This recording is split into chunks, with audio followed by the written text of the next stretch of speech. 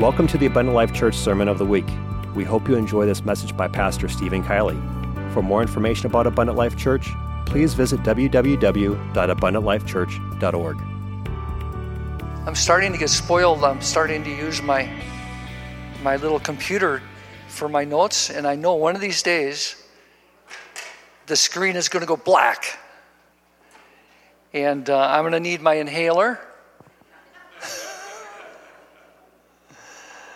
I want to talk to you for a little while tonight. We got plenty of time. I want us all to relax. I want to talk a little bit about Christmas and tell you that there is a personage in the world, a presence in the world that wants to steal Christ from Christmas. It's not its first attempt, and we're going to actually look at the first attempt to steal Christmas, and that happened a long, long time ago. I don't know about you, but once in a while I watch a Christmas show, and there's a couple that we like, the Waltons, The Homecoming. It seems like we have watched that every year, but the one I kind of think is cool, and it's a little juvenile, is the Grinch Who Stole Christmas. And my favorite part probably would be where the Grinch dresses up his dog like a reindeer. And they go down to Whoville. And the Grinch is like Santa Claus, but he's not there to give gifts. He's there to steal their joy because he cannot stand the sounds of happiness and joy and unity that comes from the little city of Whoville. And I think Satan is jealous of the benefits and the blessings that the church has. He's very unhappy when he sees peace and unity and power inside its walls. The sound of praise just drives him completely bonkers. And he's got a purpose, and he'll dress himself up in something and try to slip into the Whoville and steal the presence, in our case, the presence of God. So that when we come to church, we're not necessarily feeling the presence of God, but we're involved more in the program of God. I think all of us have, if we want to admit it or not, have a little bit of the Grinch in us. Hopefully not as much now as you had before your salvation. But I still think that all of us have a little bit of the Grinch. And I remember when I was younger, probably about 19 years old, I was living in Oak Creek, maybe about 18. We had a heavy, heavy rain one day. I bet you we got a couple inches of rain, and I was driving down Pennsylvania Avenue, and the water was actually covering the road in spots. And traffic was going real slow. It was probably about 4 inches deep. And I looked up ahead, and I saw this car coming, and they were driving real slow. And they seemed all happy and content, him and his wife. And I noticed their window was down. And I don't know why I did this. But all of a sudden, I got this feeling of tromping on the accelerator at the last minute. And I did it, and when I looked in my mirror, a wave of water, and he was trying to find a handle on his mirror to roll up the window. A wave of water just swept in through the window. And I did like the Grinch. But see, we all have a nature in us, trying to disrupt someone else's joy because we don't have much ourselves. A negative person will come into a place where there's a positive spirit and try to destroy it himself because he's jealous of it. I remember even at Christmas time when we were first married how I oftentimes, and it was more for one reason or another, we said, well, why do we give presents? We all know we like each other. Why waste all the time going to the store and wrapping the gifts and buying the gifts? And it's a lot of work. And I remember telling my wife, I said, well, we know we love each other. And I know you're just going to buy me a shirt and other things that you would normally buy anyway, so why don't we just bypass that? And she looked at me like I was the Grinch. Because Christmas is about showing our affection to others by giving them something that we have invested in. And the Bible gives us that principle by saying, give, and it shall be given back to thee, good measure, pressed down and running over. But I have found that the greatest gift of Christmas is not the gift that I receive. It's the gift that I watch someone open that was given from our household. And Jason's looking at me. I know he's thinking it right now. He's saying, Dad, you don't even buy a gift. I and my wife are one. Amen. All the men say amen. All right. But after I was filled with the Holy Ghost, I was about 20, 21 years old, I started to change my attitude about how I felt about giving.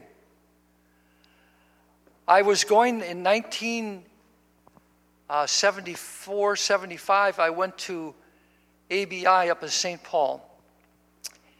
And I stayed there and got my degree there. But I remember the first Christmas I came home, first December, how I'd been away from home now for 4 months. And I was so anxious to get back and see everyone back in Oak Creek and my parents. But our cook, her name was, I don't know her first name. We called her Sister Wasco. And she was related to Dale Aaron, who was a pastor here in Milwaukee. Was actually mother, Sister Aaron's mother. And she asked me on the night that I was going to go back if I would stay late because she needed to get her kitchen duties done, and she had a whole mess of gifts to send to her family back in Milwaukee, and she wasn't going to be able to be there for that Christmas. And I remember how I was so impatient. I wanted to go so early because 9 o'clock, I could have almost been to Milwaukee if I left at 4. But I waited, and I said, okay, I'll do that. And I remember so many details of that night. I remember she had given me brownies and fudge, and she loved to cook, and the car smelled. I can remember the smell in the car after we got all the gifts inside, and half the back seat was full, and the trunk was full. And I started off from St. Paul, and as I was driving just near the state line on 94, I had a CB in my car, and I thought that it would help keep me awake. I would just talk to truckers all the way home, just to try to keep my mind alert. And sure enough, it was about 9:30, and I heard a message on the CB. It says, hey, can somebody please help me? I am broke down. I need to get back to Neilsville. I need a ride. Can someone give me a hand? And I looked at my mile marker, and I realized he was just a couple miles ahead of where I was. And it was pitch dark. Here it's only 7:30. Imagine 9 o'clock. I didn't know who this guy was, but I thought, Lord, what do I do? I could actually take him as far as Black River Falls, and he could maybe catch a ride from there to, it's Highway 10 that runs into Neilsville, but I would give him a ride to that point. And so I said, in Jesus' name, and I pulled over behind the truck, and here come two of the most rugged-looking guys you want to see, hair down to their shoulders, and they hadn't looked like they showered since water was invented. And they came back, and I said, well, Lord, here we go. And I opened up the door, and one got in the front, and another one got in the back, and we started on our way, and he just let me know that the company was going to pick up the truck, and he was going to go head back home. But as we started to drive, I started to talk to them about the Lord. The one in the front seat was so hungry for truth. And I think I don't even need to explain what happened, because you've probably felt it before, that the more I talked to him about my experience with God and how much God meant to me, the more anointing or the presence of God seemed to fill not only myself, but the interior of the car. Has anybody ever felt that? It's like, I know they've got to feel this. I'm saying it's almost like the fudge. You've got to smell the fudge. It's just so powerful.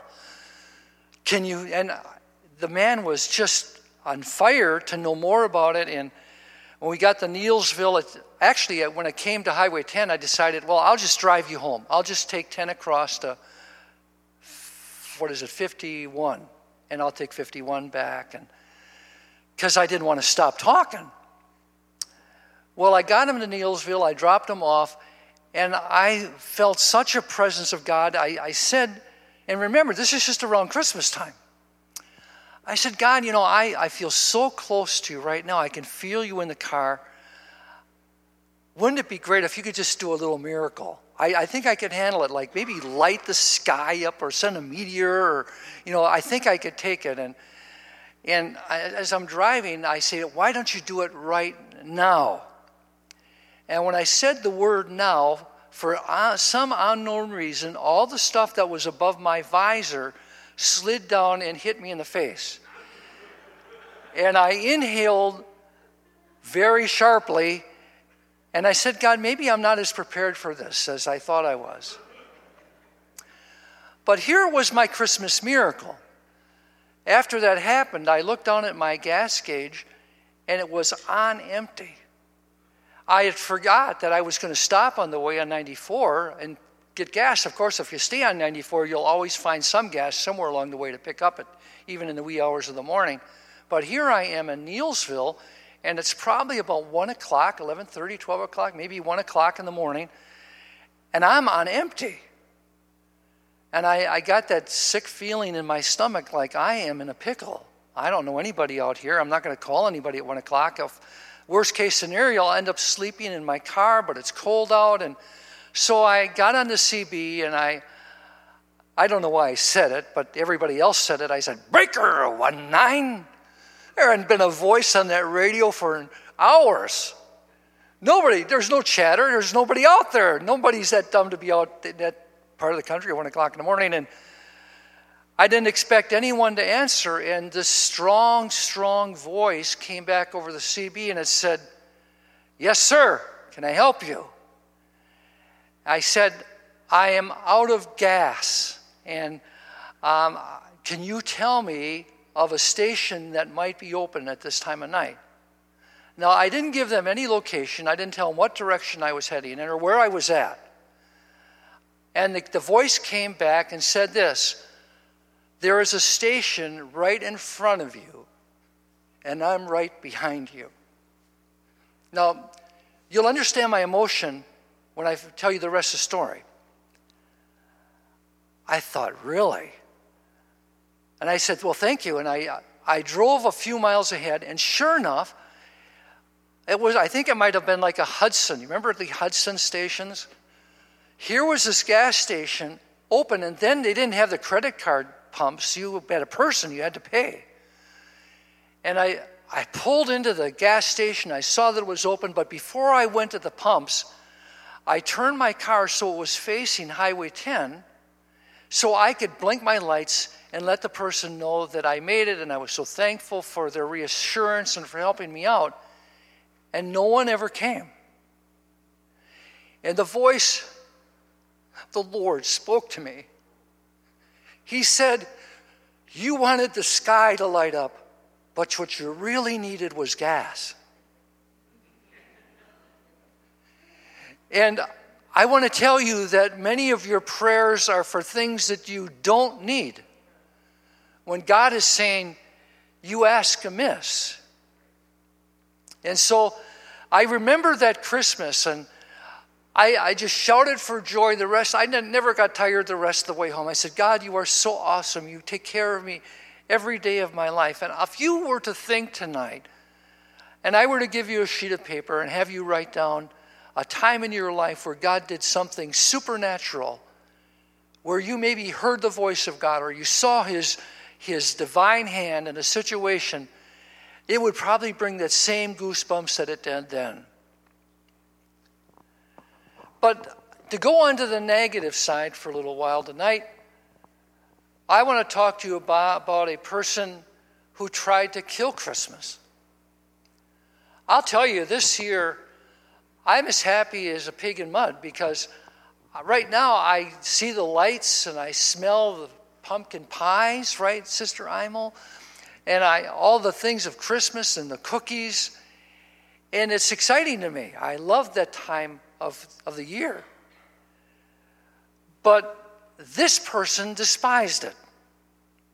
He hated it 100 times worse than the Grinch did. And so he didn't like the bright lights or anything that resembled Christmas. Of course, we all look at the songs that encourage us. 'Tis the season to be jolly, joy to the world, hark the herald angels sing, I'll be home for Christmas.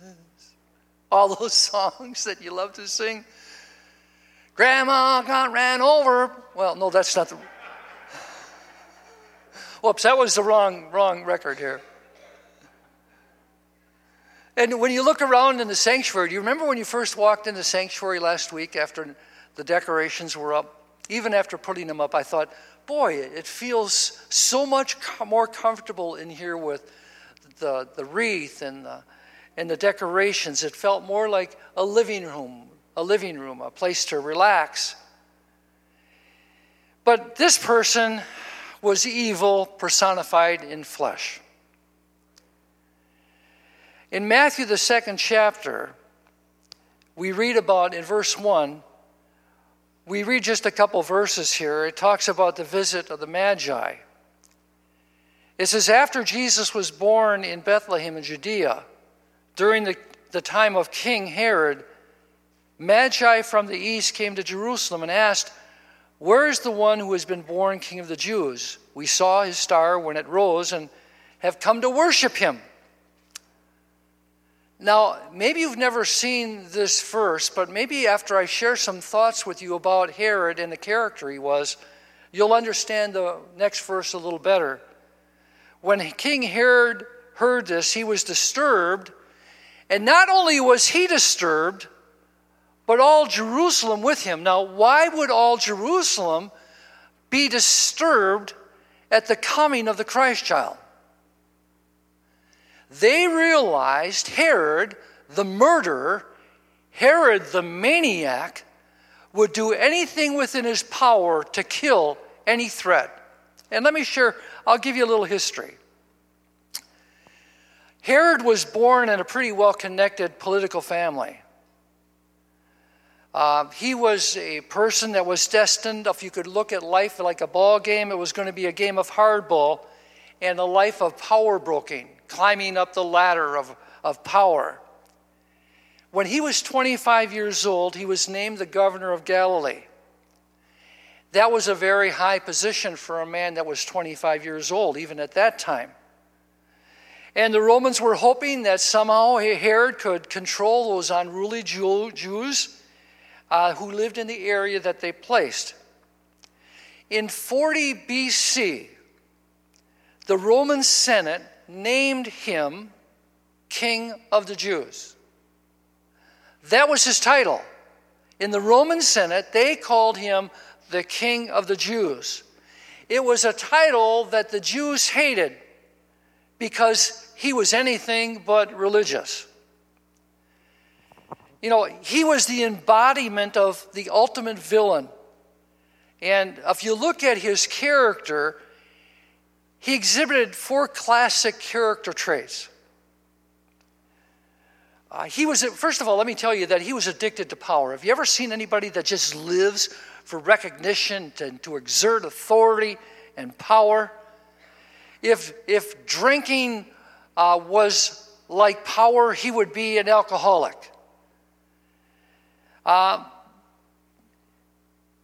If power is defined as the ability to control resources in order to secure one's own destiny, then Herod, he was the epitome of power. His life and use of power can be summed up in 3 words. If you were to look at his life, the man was capable, he was crafty, and he was cruel.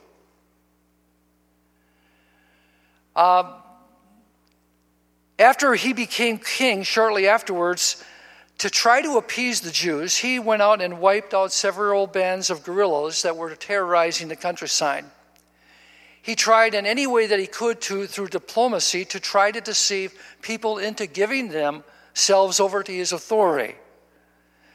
And I've heard some say that if he were alive today, he could have probably even brought peace to Bosnia. But he was that type of person. He was very crafty. He arranged all of his relationships, anything that he did, all of his alliances with one reason in mind, and that was to produce a pulpit of authority. He could never get enough of it. His craftiness, if you looked at his life, there were no barriers. There was nothing that he wouldn't do. He had a morbid mistrust of anyone who might aspire to take his spot or take his throne. Now, I'm going to ask you tonight, while I'm talking this way, maybe someone is going to come to your mind that you can think of, even in our political arena, that would live the same way. His throne was his recognition. Over the years, Herod was known to have killed many, many people. You want to know some of the people that he killed? His brother-in-law. Yeah. He killed his mother-in-law. He killed his own children, killed his 2 sons. He even killed his wife, the first of 10 wives he had. You see, above everything else, Herod was a cruel killer, so that when we get to Bethlehem and we see the siege against the children that lived in Bethlehem at the time of Christ, this was not something that was new to his nature. That's why Jerusalem shuddered when they heard the news, for they knew that Herod would do anything within his power to destroy a threat. He would murder just out of spite. Human life meant nothing to him. Do you know that Josephus, he's one of the Jewish historians that wrote during the time, called him in his writings barbaric. Another contemporary of Josephus writes in his record of Herod that he was a malevolent maniac. So he had a reputation for cruelty, and it was in direct proportion to the power he possessed. At least you can say that he lived a consistent life. The second thing about Herod, he was preoccupied with his possessions. Herod wanted it all. He wanted to live like a Roman Caesar himself. And you know how Donald Trump has sometimes the little golden finger to invest in some things and turn them over and make them into success? Well, he would have been the Donald Trump of business at that time. Do you know that Herod built 7 palaces? He built 7 theaters, of which one seated 9,500 people. He built stadiums for sporting events. The largest stadium that he built held 300,000 fans. Do you remember Herod's temple? He built the temple in Jerusalem. Herod built the temple. Do you know that he would take and build cities in honor of Roman authorities? Caesarea, Caesar, Tiberius. Think of some of the cities in Palestine that have these Roman names. More than likely, they were constructed during Herod's reign. It was all for recognition of his power, might, authority, and wealth. He had another thing, and this would be number 3. He was preoccupied with prestige. He liked to make an impression on people. And like I said, he built entire cities with the state-of-the-art architecture and amenities and the most modern conveniences. Look at the aqueducts. Look at all the things that were built during that time. He was always looking for that recognition. He was driven. And he would not share it with another.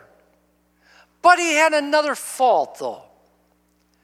And this is a person that gets into a place of authority and a prestige, wants prestige, often has this last trait, character trait. It's called preoccupation with paranoia, mistrust of everyone.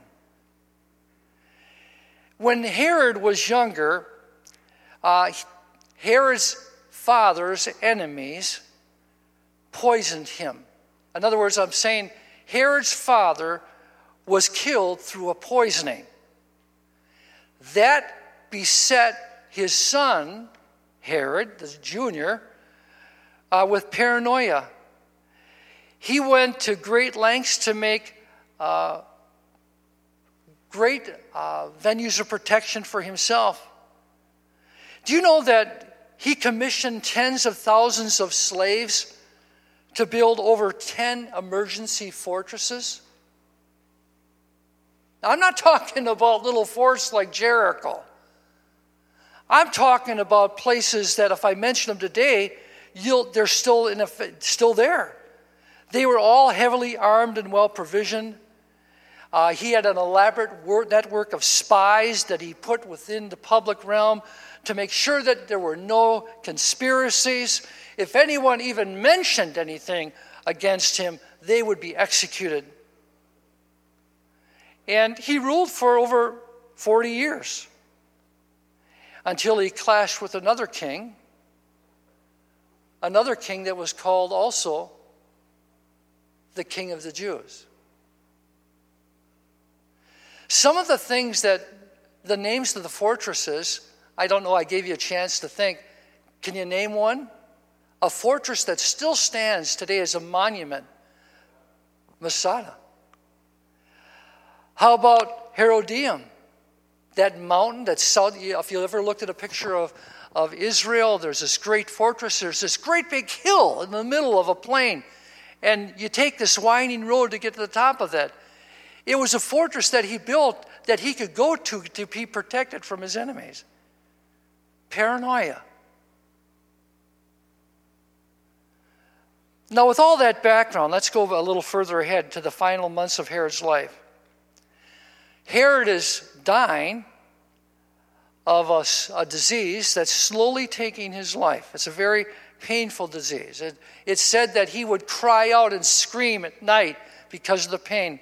Some believe it was connected to his kidneys, which led to gangrene inside of his torso, and he was slowly dying a terrible death. It says that his body, Josephus mentions his body was racked with convulsions. His breath, because of the disease, was extremely foul. His skin was covered with open sores, and now he's rapidly losing what little mind he has. But he's still the king. And that's when one day the visitors from the Middle East or from the East came and told him about a new king of the Jews. Strange men with a strange question, where is the king of the Jews? And it says in Matthew 2:2, we have come to worship him. Now, do you remember what Herod said? I'll tell you what, guys, you go and find this new king and come back and tell me where he is, and I will worship him too. Really? Do you think there might have been a little bit of dishonesty in that statement?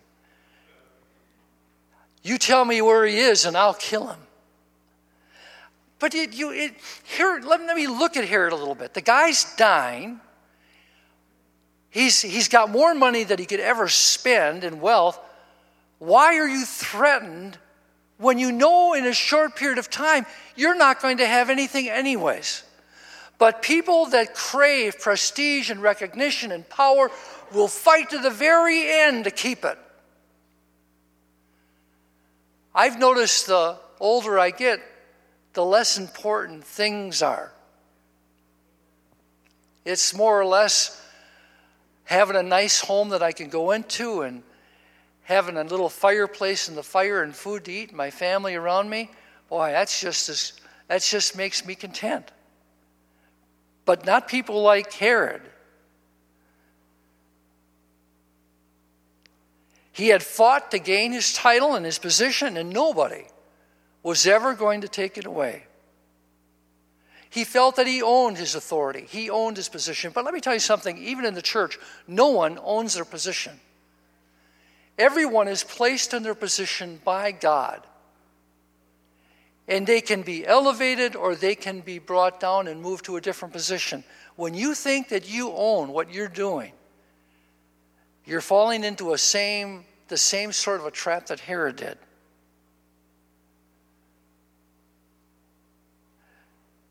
Now remember the 3 words that I told you in the beginning that Herod was? He was capable, crafty, and cruel. He knew that in the ancient oracles or in the scriptures it was written that the Messiah was going to be born. And he sent for his wise men to search the scriptures to find out where this child was going to be born. Not that he could worship him, but that he could destroy that child. And he found out the city was Bethlehem. Now we know that the wise men were spoken to by God and told not to go back to Herod and to return home the way that they came. But if you remember, the wise men came to see Jesus when he was in a home and a young child. And maybe sometime we'll have to get that corrected in some of the history that we celebrate at Christmas.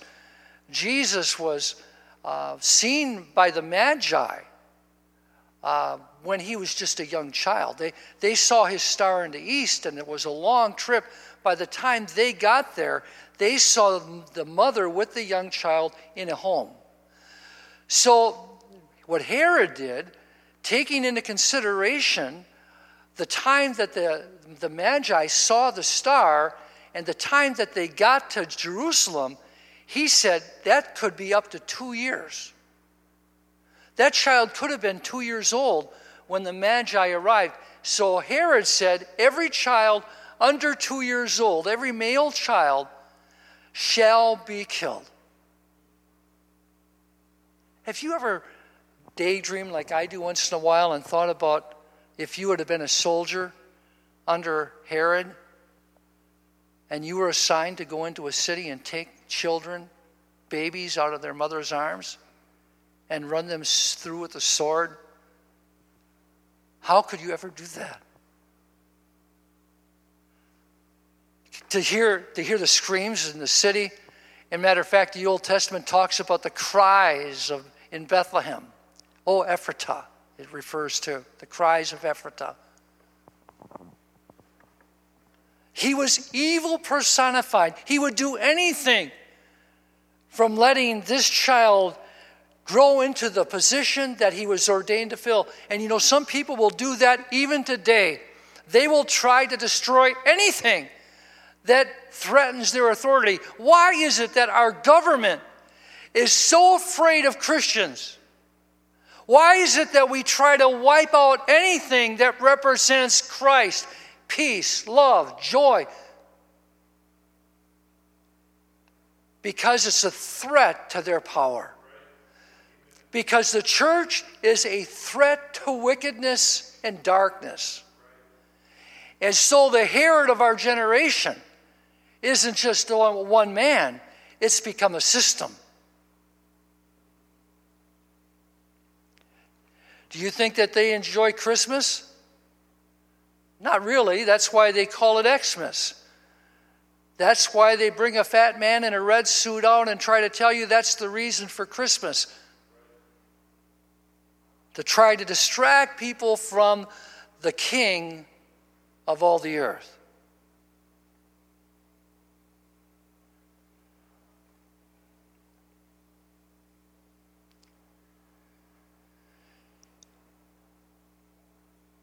The butcher of Bethlehem. That's what he was also called. Now, I'm just going to sort of wrap up a little bit. We have to be careful that we recognize a little bit of the Herod that's in all of us. You know, I don't want somebody to come and do my job better than me. You ever have that happen? You go on vacation and somebody does your job and you come back and they're saying, boy, he did a great job. Couldn't have been all that good. Because we all fight for our position, our place in the herd. We all have an established pecking order. We're just trying to achieve a higher level. And some people will do things that are not Christ-like to try to get a little higher. But that's the opposite of Christianity. If you look at what the Bible says, if you want to be exalted, take the lower seat. If you want to be put in a place of recognition and prestige, humble yourself in the sight of the Lord, and He'll lift you up. Who's the chief among all of you? He that is least among you shall be chief among you. And what does that mean, least? Though that person that is the most sensitive and humble amidst you shall have the greatest characteristics of Christ of those among you. That's why when Jesus got together with his disciples and they were fighting amongst themselves who was going to be greater, yeah, they had it. Those people were with Christ, walking with him every day, listening to him teach. They watched him calm a storm and heal the sick and the blind, and they're still fighting. Who's going to be the greatest? Who's going to sit on his left? Who's going to sit on his right? That's a little bit of the Herod in us. A little bit of that old nature creeping in. Jesus puts on the robe of a servant and he goes and he tries to wash the feet of Peter. And Peter says, no, I want to be like you, but I don't like that part of your nature. I don't want to wash people's feet. I want to yield the word of power. I want to cast out demons. I want to heal the sick. But Jesus says, no. Before you can get to the higher level in your faith, you've got to start out at the foot of a person.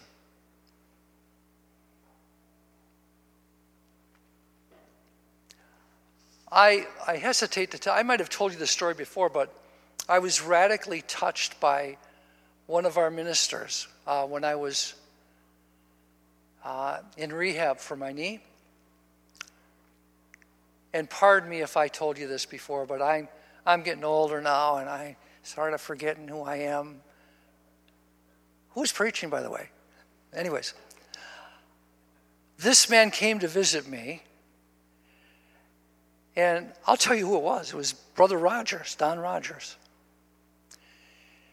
And I hadn't asked him to come. Matter of fact, I was so sick, I wasn't really encouraging anybody to come at that time. I just felt so bad. He came into my room, and I was sort of down, and he talked to me, and he, like a preacher, he gave me all the words in the scriptures like I would use. Oh, yeah, I would use that one too for this. But he encouraged me. But then I had to do something that humans have to do, and I asked him to excuse me, and he left me for a little bit and then came back. Can I just tell you what it is? You won't get grossed out. It was, this may be, wife, Lisa, turn the radio down if you're listening. He said, can I empty your urinal? And I thought, I don't know if I'd even want to get near that article. And when he did that for me, I said, you know what? I said, yeah, if you want to. Because I know the place I was going to be there would be there for an hour, 2 hours, who knows how long.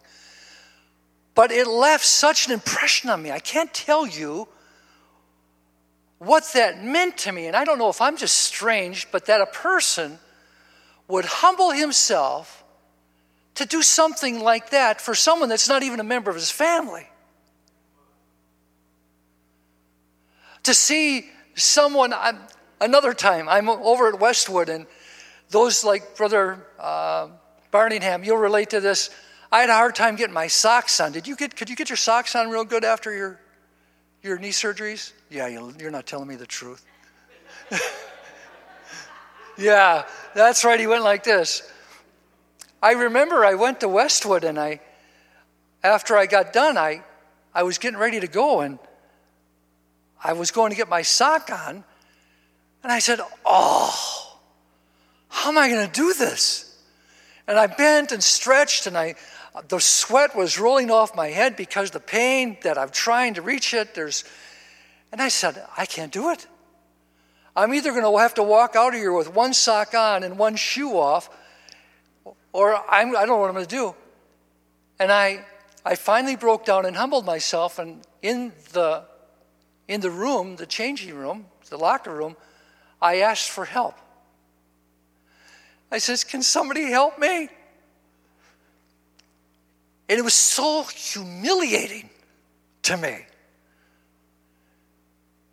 And here comes this young guy over about the age of John, and he says, can I help you? He's on the phone. And he says, hold on. And he put his phone down. He said, what can I do for you? I said, I'm trying to get that sock on, and I just can't do it. No problem. Can I help you with the shoe? There are wonderful people in this world. And we see the bad people. But if we can see what that meant to me, how it built me up to see someone that would be willing to go out of the way and be a servant. That's my wife's job, really, not really her job, but something she would do. Do you know the lasting impact you leave on people when you serve them? Serving them in an intimate way, even, they never forget you because you went above and beyond. And Christ went above and beyond for me, way above what was expected. I shared with you 2 weeks ago when I sat up here that after my surgery, I had an anxiety attack. And it was a tough time. I can't remember having one of those. It was terrible, and I had that fear of death and dying, and I thought, where is this coming from? Remember I shared that with you? Since that day, since I've been back, God has, of course, given me victory over that, but he has led me to 3 or 4 people that have recently gone through the same question. And I began to realize that God brings me through, just like he brings you through certain circumstances, so you can put that person's sock on. So that you know how to reach them where they're at, even if they can't do it themselves. You're there to help them. And all of a sudden I said, after the 4th person, I talked to another guy last night. And he said, I had my knee done. And he said, I had an anxiety attack. I didn't know what to do. I was overcome with it. And I said, I understand that. But let me tell you what God's done for me. And I am going to close, but I have to share this with you because it was a major thing to me. I was unhappy with myself. I was totally disappointed that I would even have thoughts like that after all these years with Christ. That on the way home, last Sunday after church, you ever have a time where God just speaks to you? I mean, he just talks to you. And you open up your mind and you accept that he is, and you drive away the unbelief that says, well, God can't talk to me. And he reminded me, Steve, I am never leaving you. I never left you. I'm always with you. All you need to do is just look beside you. I'm as close as the mention you mentioning my name. I love you with all of my heart. I needed to hear that, but why didn't he tell me that when I was in the hospital when I needed to hear it? I wanted to hear it there. But I couldn't find it. I was like Elijah in the cave.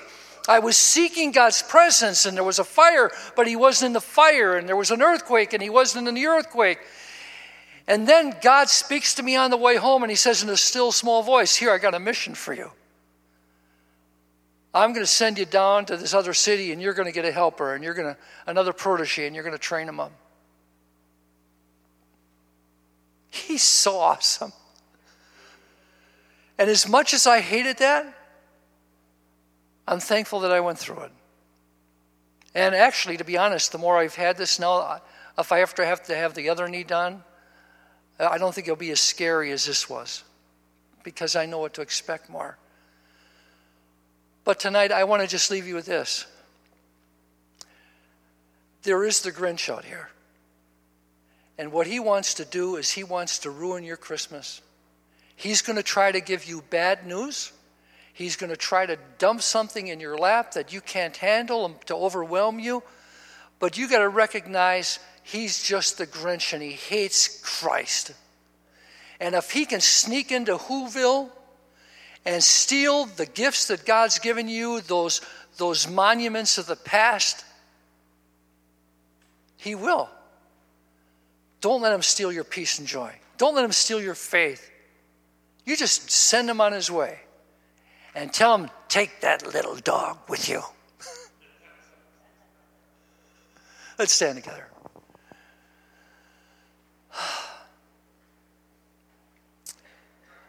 I do have to confess that I'm really enjoying my time off. It's going to be really hard to go back to work if I go. Because the one thing that I've learned is, and I just said it a second ago, and I think it was God reaffirming, God's got plans for all of us. What the plan that he has for you today may not be the plan that he has for you tomorrow.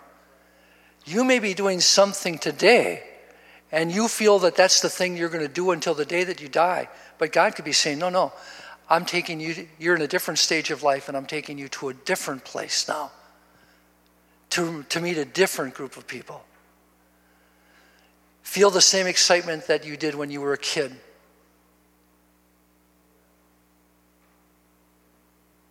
Running down the stairs, fighting your brother, pushing your sister down, trying to get to the tree first, falling on the presents because you're in such a hurry. Do you remember those days?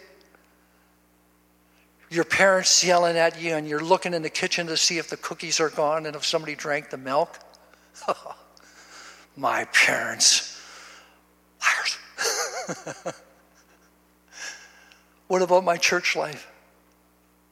Can I still run in a church like that like I did when I was a kid? Am I fighting to get to the altar, laughing and waiting to see what God has done if he's been there? Wanting to hear stories from people about what they got from God? I was thinking about one of the greatest gifts that God gave me. And I promise to close with this. Was a number of years ago, you'll probably remember it. I was here at this time when they discovered I had a brain tumor. And I was scheduled for surgery. That was probably 8-9 years ago. Yeah, I am a piece of work. I know I am. But if you remember how, as I went with my brother to St. Luke's to finally schedule the surgery and get it into place, we had prayed about this tumor for healing. And they'd already told me what the results were going to be after the surgery. I would have seizures for a while, and it would take a while for me to get back to normal. And when that doctor looked at me and he said, "It's gone," how I felt. He hasn't healed me every time at the time that I wanted to. But you remember, I can remember running out of St. Luke's, shouting and laughing. I don't have it anymore. God healed me. That's a gift that keeps on giving to me all these years later. Remember, Steve? Do you remember that? Do you think I'm going to fail you now? I talked to Rick, my brother Rick, about this, and he said that the Lord had talked to him when he was diagnosed with cancer, because we were sharing this together the other night. And the Lord said to him, when he shared his fear, he said, Rick, have I ever failed you before? If I haven't failed you before, why do you think I would fail you now? That's what Christmas is about. It's not just Christmas in December. For me, every day that I wake up is a gift. And if I have a little less pain on one day than another, that's a gift too. Pretty simple, aren't I? All right, Lord Jesus, thank you for this time we've had together. I pray that you would anoint our minds to help us see the true meaning of Christmas. Thank you for listening to this Abundant Life Church podcast. We pray it has strengthened your relationship with God and will continue to be a light unto your pathway to heaven. If you have any questions or comments regarding this podcast, please telephone our ministerial team at 262-965-5177 or email us at info@abundantlifechurch.org.